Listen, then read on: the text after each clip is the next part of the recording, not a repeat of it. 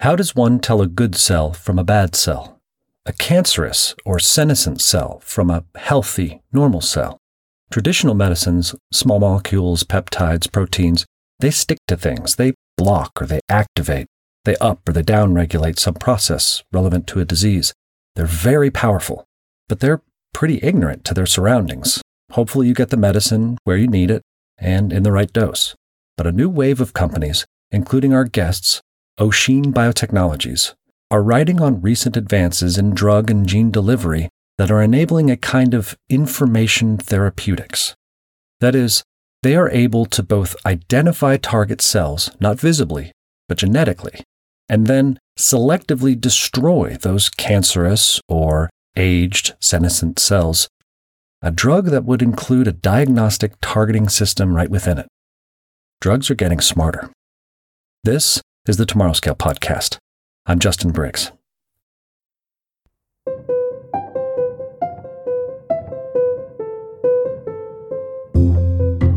The Tomorrow Scale Podcast is a series of conversations with the scientists and entrepreneurs who are building the future. We explore cutting-edge technologies with huge potential and go deep to understand how these founders and inventors must chart entirely new territory to bring their technology to market. We have discussions on a wide range of scientific frontiers, from life sciences to AI, nanotech and materials, to the very food we eat. And we'll talk about impacts, time horizons, and what's coming next. We'll learn, quite literally, how science fiction becomes reality. This is the Tomorrow Scale Podcast. Matt Schultz, Ocean Biotechnologies, and OncoSenX, CEO of two very interesting drug development companies. Let's go back to the start and learn how you guys got started. My background is kind of unique for the field in that I came out of computer science mostly, and had really got into bio with this North Star that the essence of life is information. And so, having spent years programming things, you don't, try to say debug Microsoft Word by changing microchips in your computer. You debug it by changing the software. And not that you couldn't manipulate the hardware, but it tends to lead to lots of unintended consequences. And so as you got into medicine, kind of looking at life, saying, gosh, your body makes everything it has with these genetic instructions. It can turn a cup of coffee into Mac. So why is it that we aren't spending more time manipulating information in the body as opposed to chemistry in the body? And it's kind of led down a long path at this point, starting with trying to build, what amounted to an app store for the human body with my first biotech company, Immusoft, and where we produced long-lived plasma cells that secreted therapeutics. And now into Ocean and OncoSenX, where we're effectively killing cells based on what they're thinking. So based on the genetic pathways that are active. And I think that this allows you to do things that would be difficult, if not impossible, to do in chemistry, and takes advantage of the fact that the body's own internal damage detection systems, in this case, are far more exquisite than anything we could build with chemistry. And so take me through the technology itself. You've licensed a delivery technology from your partner and collaborator, Dr. John Lewis from Entos Pharmaceuticals in the University of Alberta, this fusogenic peptide lipid nanoparticle. How does it work? Yeah, it's an important piece. So if you're familiar with lipid nanoparticles in general or older liposomal vector technology, most of these things, it's basically a fat bubble with something inside. They're about the size of a virus. And most of them gain entry into cells using charge chemistry. So the lipids are either positively or negatively charged, or conditionally so in the new ones. And that charge allows them to disrupt the membrane of the cell and get inside. The problem with that is that when the concentration goes up, they become very toxic. And you can see this, clear as day in a dish where you just keep increasing the concentration and pretty soon all of your cells are dead. But in the body, if you administer this IV, it will concentrate naturally in places like the liver. And so they become severely toxic to the liver. And that basically, caused a major problem for this entire class of technology. It's been known for quite some time that neutrally charged lipids aren't toxic, that you can tolerate large doses of them. But then you also don't have the tool they were using to get into the cell. So they're not very effective at gaining entry to cells at that point. And so what makes ours unique is that it's neutrally charged, but it gets into the cell with a little fusion peptide on the surface. And this thing, it's quite fascinating. It was isolated from a reptilian orthoreovirus. It's a kind of virus that normally infects the stomachs of alligators or birds. And it's the smallest documented fusion protein that's sufficient for membrane fusion by more than 100 times. So it's super, super tiny. And what it does normally is it just fuses adjacent cells together. That's what the virus uses it for. But if you embed it in the wall of a nanoparticle, then you can use it to gain entry into cells.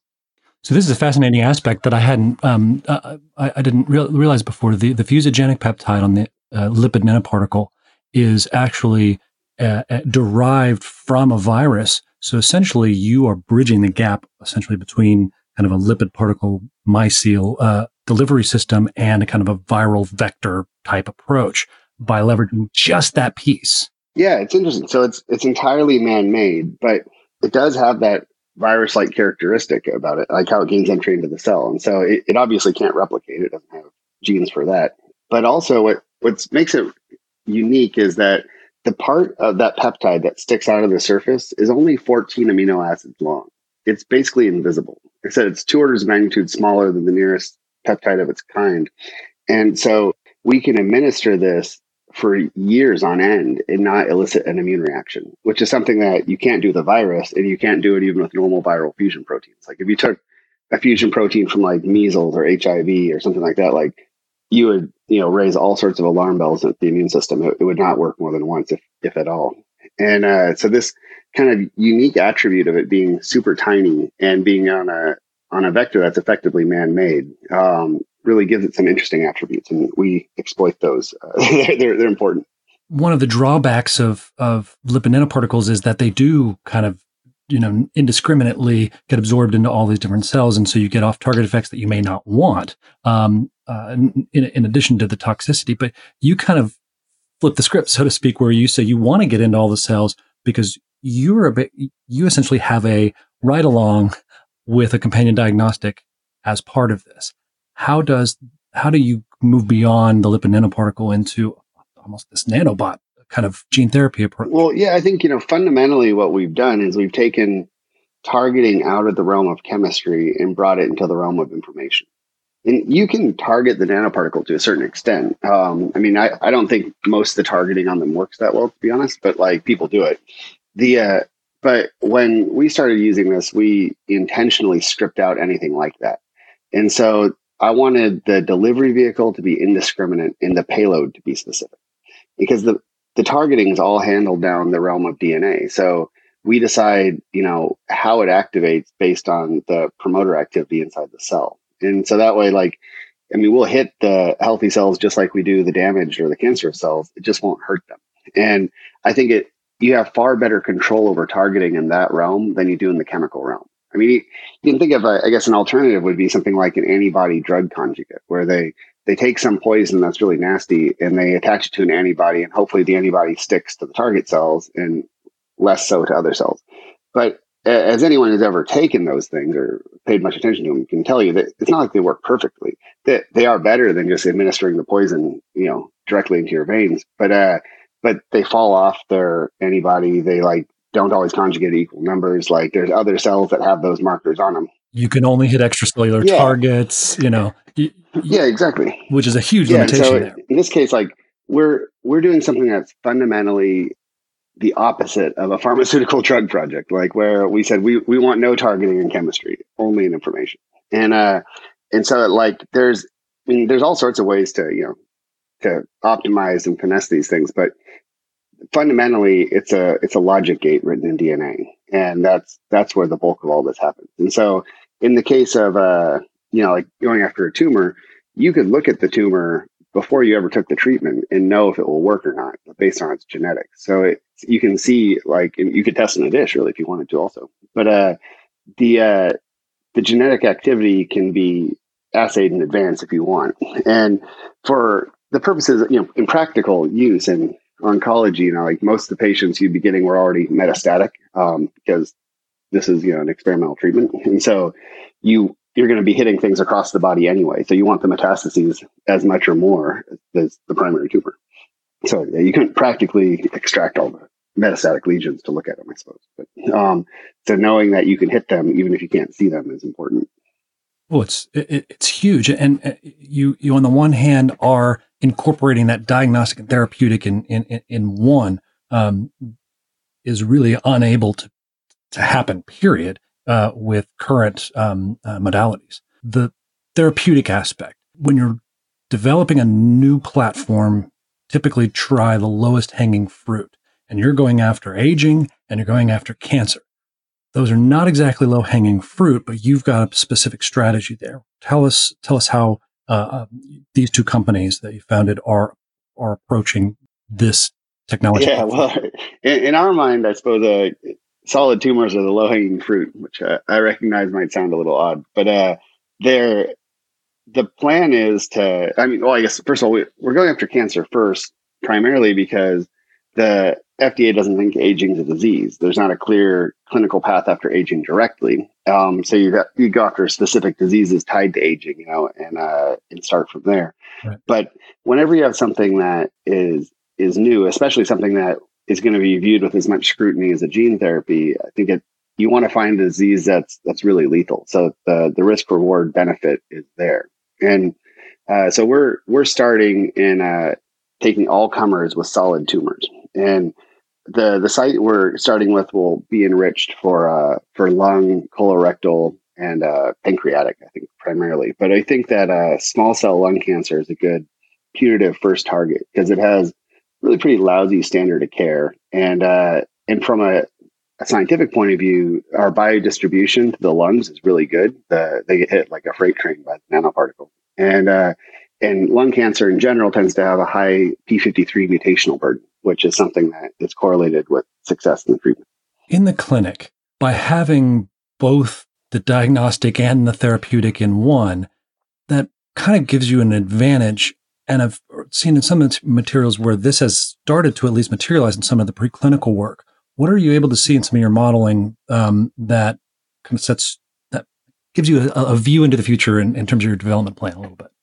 Yeah, well, it's interesting. At the beginning, this isn't the tools we have to look at the tumor aren't recognized as clinically validated diagnostics yet. It's actually why we're taking all comers and not doing it as a companion diagnostic directly.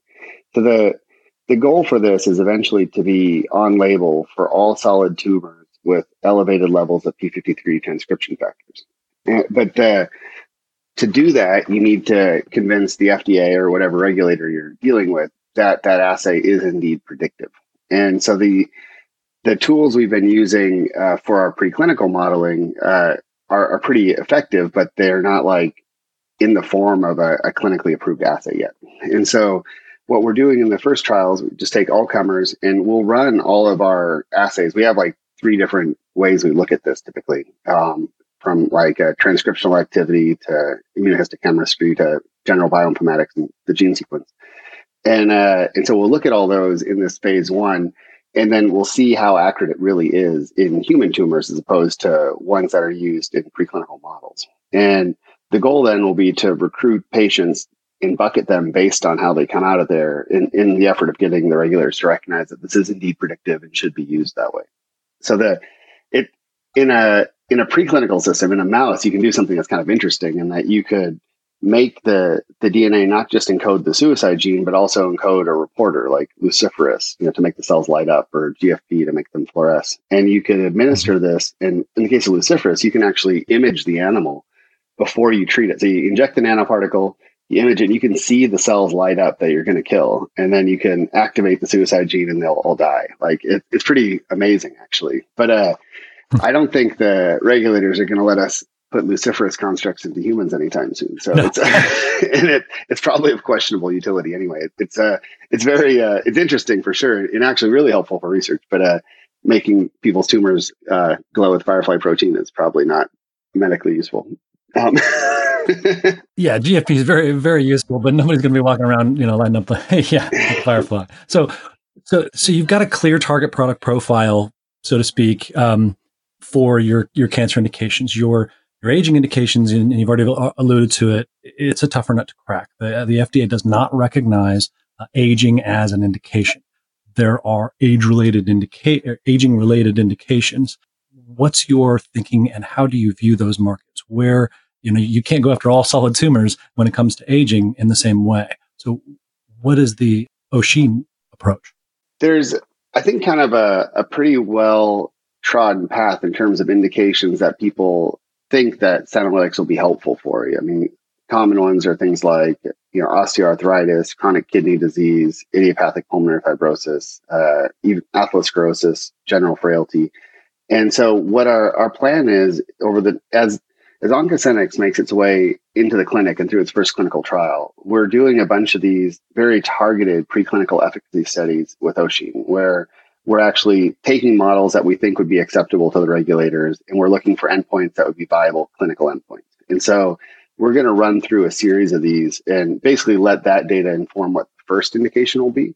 But things like, I like chronic kidney disease, for example, because effectively the biomarker is the disease. I mean, the function of your kidneys is measured by their filtration rate is what you're after, and you can observe it really quickly. And so with some things, you think of like atherosclerosis, for example, like making the arteries more flexible, or even trying to reduce plaque or something, isn't necessarily an endpoint in and of itself. Like, you're following out looking for things like heart attacks and mortality, which are much longer studies. And so these are some of the questions that we're looking to answer. Like in our early studies, we made mice live a lot longer, and we showed that their bone density went up as we treated them, which is pretty remarkable. I mean, we started this at 2 years of age, and bone density went up, not down, which is pretty wild. Like most osteoporosis treatments, can slow bone loss, but don't regenerate it, and certainly not to that extent. And so that's an interesting one. But then also it kind of begs the question: well, is density enough a viable endpoint, or do you need to show like bone strength as it applies to breaks? And so this is kind of the path that's ahead of us over the next, say 9 months or so. And I think that we have at this point, a good understanding of what the treatment does and how it works. It's more tied to the regulatory strategy than it is, I guess, the scientific aspects of it at this point. So let's talk about that. This is a much more involved technology because you are dealing with the lipid nanoparticle, which has a peptide on it. You've got the DNA payload. You also have, I'm not sure how you refer to it, your activator that... the dimerizer? How does that piece... Usually we call it. The dimerizer, yeah. How does that piece work? So the way that works in general is the suicide gene is a version of caspase-9. And so in your body, in your genome, caspase-9 is made of something called procaspase-9, a monomeric version of this protein. And it's created in your body with a little cap on the end of it, basically, that prevents it from dimerizing accidentally. And basically, like your body's kind of building hand grenades in its cells and doesn't want to blow itself up. And so it constructs it with the safety cap on. And when your cell wants it, it grabs two of these things, cuts the cap off, and pulls them together. And that kind of triggers the next step of this cascade. And so our version of it is designed so that the two halves can be brought together with a drug. There's a small molecule. And so, the original version of the suicide gene was inducible caspase-9. It was made by Bellicum. And scientists came out of Baylor, I believe.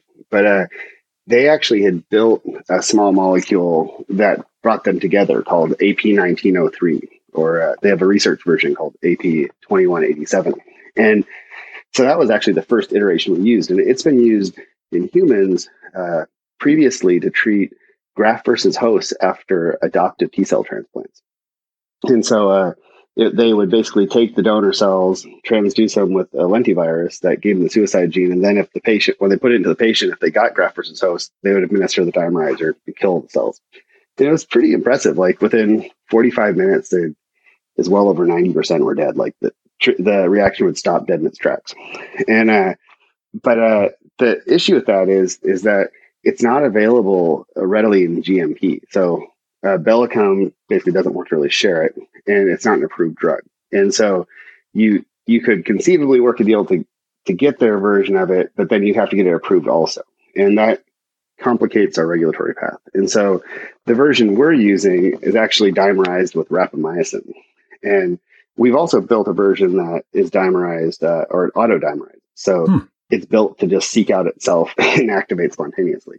And that we initially built that actually to spread out the death of the cells so they wouldn't all die at once. Because if you administer it like that, they get into cells at different rates. There's different levels of transcription. So cell death gets spread out over a while. And we think that that's probably actually a good way of doing this long term. But in the short term, you get a margin of safety by making it require the dimerizer. And so it can't just like auto activate.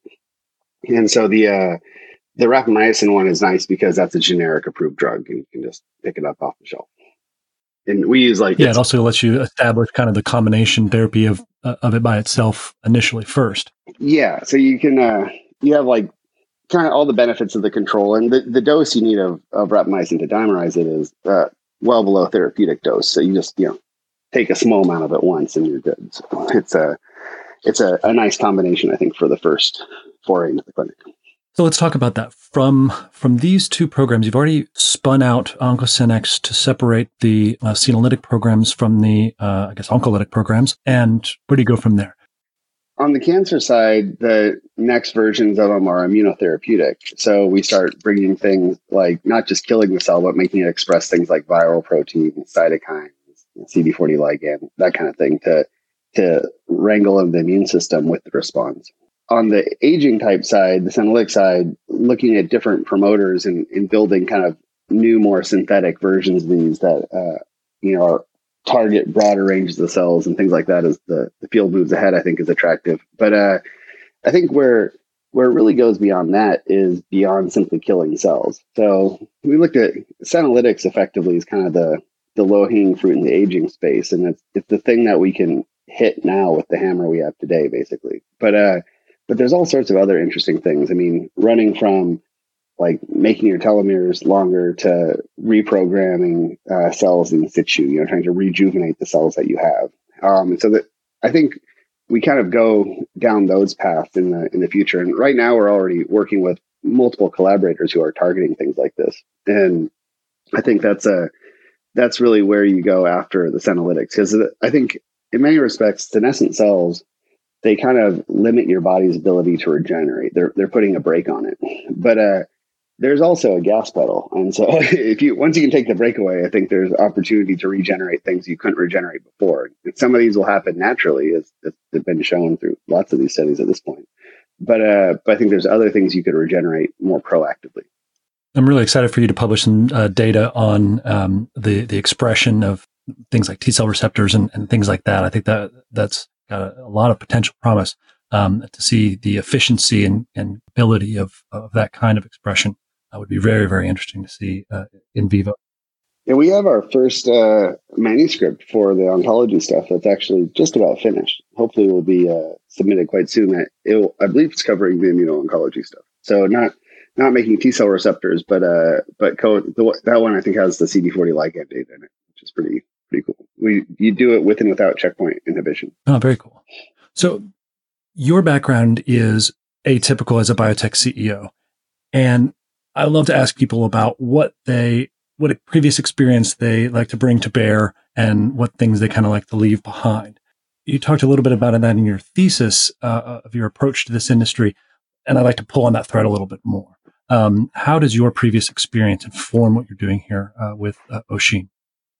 Well, I think, in some respects, it's a perspective. I mean, I've long believed that the greatest innovations happen when disciplines meet. Absolutely. That there's a benefit to having people who see the problem differently together. And I mean, with my first biotech, for example, I'd licensed some of the core technology out of David Baltimore's lab at Caltech. Mm-hmm. And it's a Nobel laureate's lab, famous, publishes amazing stuff. And we're able to walk in and get that technology, exclusive worldwide rights to it, effectively unchallenged, because no one was really looking at it as being a therapeutic tool. I think most of place just saw it as a research tool. And we thought, well, we can modify this and use it therapeutically. And so that I would have never, outbid a pharma or, a venture backed, rockstar biotech team. Like I didn't have any of the resources to do it or any of the track record. It was mostly that we were looking in a place other people weren't looking. And even though it was from a world-class lab, people still weren't looking at it as a therapeutic. And I think when I started looking at what would become ocean and stuff, it really got started when I was looking at these studies that came out of the Mayo Clinic with the transgenic mice. And I remember I looked over at this guy sitting next to me and I was like, that's amazing, but if it were me, I'd do it totally differently. And he actually came up to me afterwards, asked me how I do it, and that's how Ocean got started. That's great. Gary Hudson, he started. He's the CEO for the first 2 years. He basically said, if you write it up, I'll fund it. I'll run it until you can take over. We just got to do it. And yeah, so I think he got more than he bargained for. That took a while. It took longer to transition than I think we expected. It always does. He was running it for the first 2 years, but yeah, we wrote up this plan, licensed the technology, and even with the nanoparticle, it's another great example of this, that nanoparticle technologies had a bunch of high profile failures due to their toxicity. And I think most of the space was kind of down on them at the time, like, I don't know, say 4 or 5 years ago. And this particular one that, John Lewis had built was quite unique. And I don't think in general, people were giving it credit for that.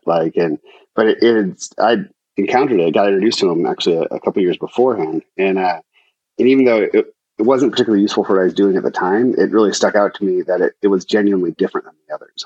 And so I called him up. I was like, hey, you want to cure aging? And so out of the blue, remember me? So that's the founding story. That's it. You just call him up and said, hey, you want to cure? I mean, kind of like Steve Jobs calling the Pepsi CEO up and saying, hey, do you want to make sugar water or do you want to come, change the world? You just said, hey, you want to cure aging with this technology. And that was not necessarily the indications he was going after, Oh yeah, he is doing totally different stuff with it.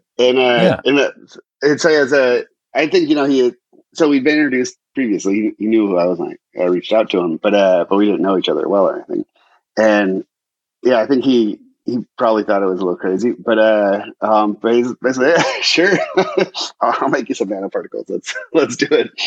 And that's next thing it started really as this kind of arm's length thing. Like we'd pay him to make nanoparticles for us, and we took a license option on it when we got started. So and put a little research agreement in place because we didn't have a lab or anything to do the work then. And Sure. Fast forward a few years, he's our chief scientist, and companies work very closely. They're practically joined at the hip. Let's keep digging there a little bit, because my outsider's perspective without that color on it was that this was something that came out of the lab, and it wasn't pieced together from these kind of disparate areas and come around to say let's do this together. Is that a better understanding? Oh yeah, I mean, so John's lab, at University of Alberta, is primarily a translational oncology lab focused on metastases. Right. And so they, even with the nanoparticle, I think in its early days, it was just being developed to deliver things like chemotherapeutics more effectively. And before, I think that was actually before John even got it. But when John's been using it to deliver things like interfering RNAs, for example, to knock down different pathways. And so they're focused on that, totally different approach. Even the stuff they do in cancer is different than the way we go after it with OncoSynX. And so it was just this tool. And what's actually kind of interesting is, so he acquired that IP from a guy named Roy Duncan. And Roy's the first guy who characterized the fusion protein. And I think the first guy who put it in nanoparticle, I believe, as well.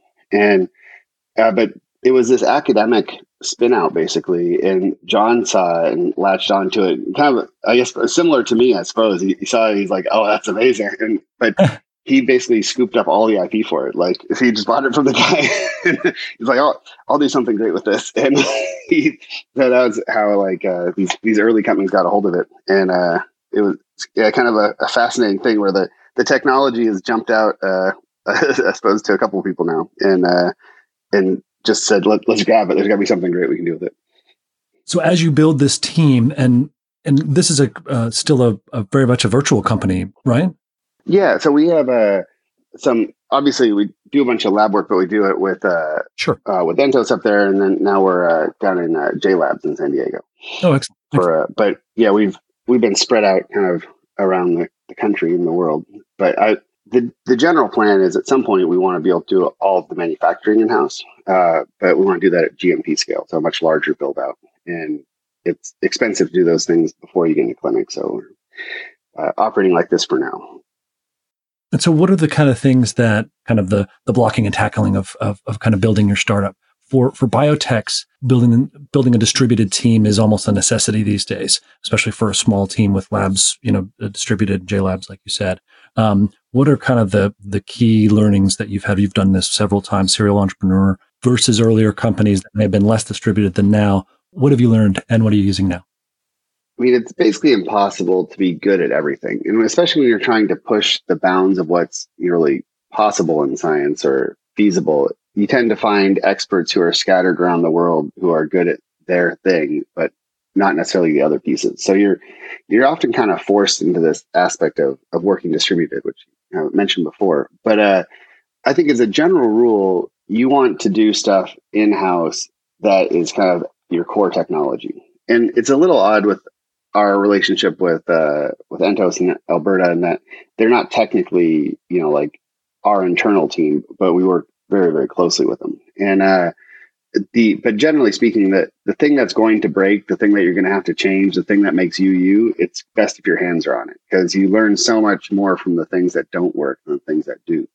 But other stuff, like I don't want to have a vivarium. Like I'm not a vet. I don't want to have mice running around or monkeys or anything like that. Like the skill set required to manage a study like that and analyze the data are very different skills. And so you tend to, like when we're actually doing studies, this aspect of handing it to a third party to test it in a certain model that they're experts at has some benefits in that, it is a third party. Like it's going to come out however it's going to come out. And so it gives, in some respects, a bit of credibility to it too. That wasn't you having wishful thinking about it. Like, absolutely. And even with like when I was working with Immusoft, we did things like white label all of the reagents and have other labs run the process, not knowing what they're doing in it, and how much is a pretty difficult thing to do with the cell therapy. Really, we did it several times when we were getting started, because that process is very proprietary, and but shipping cells around could be difficult for one, but also there's other things where they want to test different things in the process. And so they had to be able to run it, but you didn't want them to know what all the secrets were. Mm-hmm. And so it's great. I mean, you learn things really fast when you do that. And the fact that we were able to do that even really early on, I think gave people a lot of confidence that we weren't like kidding ourselves, or didn't have some magic spell over the lab, that you see this more often than you'd like, where, it works perfectly somewhere. It just doesn't work when you transfer it, and no one knows why. Oh, yes. I know that well. The very frustrating, murky attribute of science, I guess. But so in this case, since they're making those things in Canada and I'm in Seattle, like when I would normally, having my choice, I put my little office cube directly in the lab, so I'm like right there. It's like I think it's important, but since you're working remotely like this, you have to be more intentional. Keeping up on looking at all the data, and also making sure that you're comfortable sharing things that go wrong as much as things go right, because this happens a lot. If you're not there, something goes wrong and they don't necessarily want to tell you what went wrong right away, or they try to redo it or something like that. And like I said, in my mind, you learn more things from what goes wrong than what goes right. And so you want to really make sure you have good communication with it. Absolutely. When you send it off to like the animal lab, you're not going to know any of those things. It's just it's going to come back. You send them whether you send them. And but when you're building it and you're doing your internal tests, that's your opportunity to see how much the variance really is. Like to look at the granular data and see how much of it, how big are these error bars? How reliable is this really? In your background, coming from both the computing and the bio side of things, you have a unique viewpoint that we've already touched on a little bit, and you've taken the time to share your thoughts with us, and you also mentor kind of the next generation. What are some of the things that you tell the Teal Fellowship former students and other students that you've mentored through other programs. What are you telling the next generation of students? Well, I think obviously a very broad question, because like everyone tends to come from a very different perspective, and I think often needs to hear different things or focus on different things. But one thing that jumped out at me when I was first talking about making the jump from computing into bio, that traditionally you go get a PhD, you do a couple of postdocs, you figure things out, and then maybe you start something if you're going to do that. And so going from like no background in bio, like I think the last actual bio class I had was in junior high school. And so that, like, coming from nothing, it's not very traditional. But the way I looked at it was that you can't really get a PhD in something no one has done before. So if you're trying to do something that generally the world's not trying to do, you're already going to be left to your own devices to a certain extent. And so then the question becomes, finding people who know the parts you don't. And what's actually I thought kind of fortunate about the space is most of the people, I would talk to about this back then I started trying to program the body, right? I went to build my app store. And there was no shortage of people who wouldn't hesitate to say how stupid they thought that idea was. Really? And so there would be pretty big assholes about it. Yeah, there's an awful lot of that is retarded. It won't work. You shouldn't even try.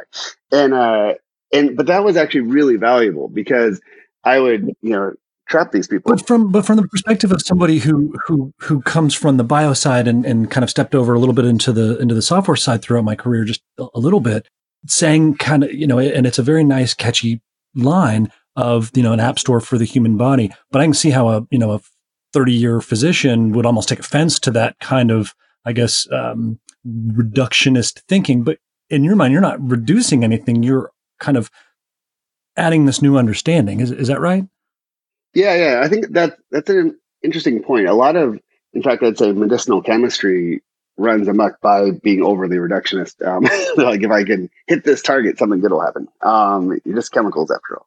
And I think that's mostly a problem because it misunderstands the fundamental nature of life. That the essence of life, I think, is information, and that is not the way the world looks at it. And now it's increasingly become more acceptable in the last decade or so. But back then, especially, it was heresy, basically. Like no one liked this idea at all.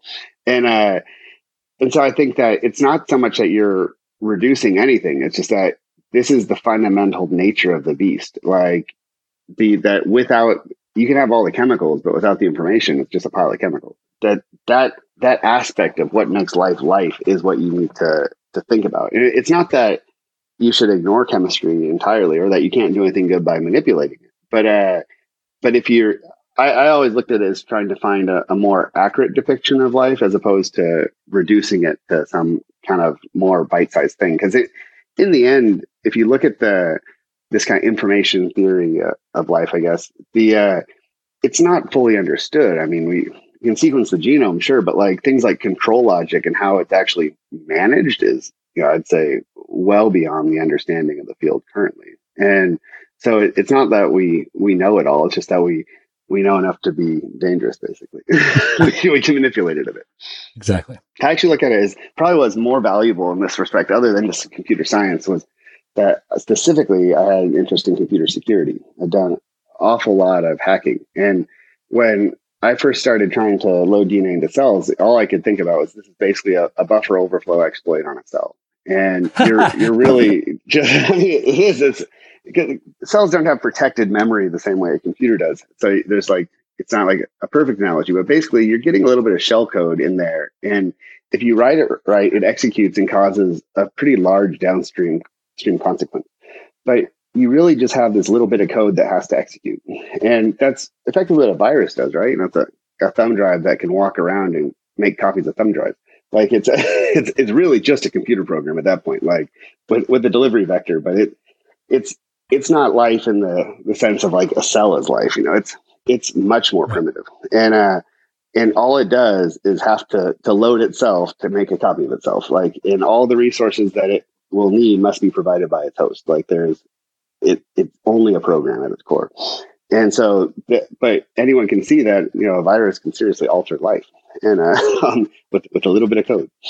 And so that was actually the mindset I was going into this with. That like I might not, let's say, have like access to the source code of Windows, but I know if I stuff some code into this little buffer that I can break it and make it do something else. And that's what you need, I suppose, to get started. Eventually, maybe you understand it all, but initially, we're trying to figure out how to manipulate smaller aspects of it.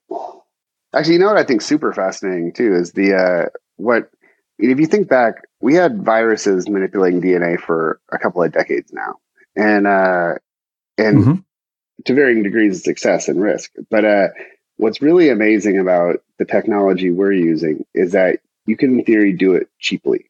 So 80% of our cost of goods is just the DNA, and DNA is actually pretty cheap to make. Like it's basically sugar, water, and E. coli, and so being able to take the cellular process out of this and to assemble nanoparticles in a microfluidic system allow you to manipulate information in life at a scale that wouldn't have been feasible before.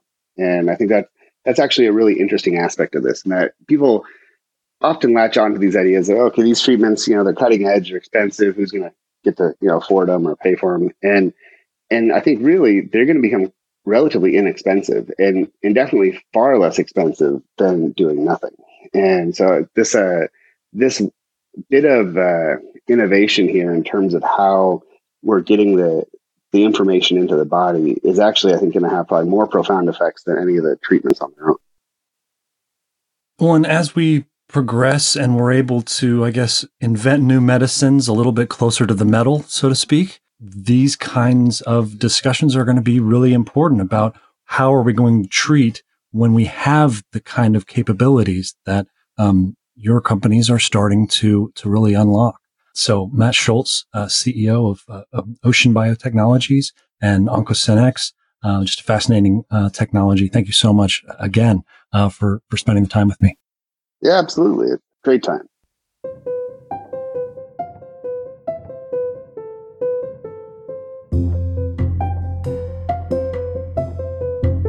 Advances in drug delivery and gene therapy are enabling entirely new forms of medication that are entering clinical development now, that are able to look beyond what they see or feel, and instead act as these sort of information therapeutics, potentially treating diseases such as cancer or age-related diseases by exploiting the information within the cells themselves. Thanks to Matt Schultz for being so gracious with his time. This is the Tomorrow Scale Podcast. I'm Justin Briggs.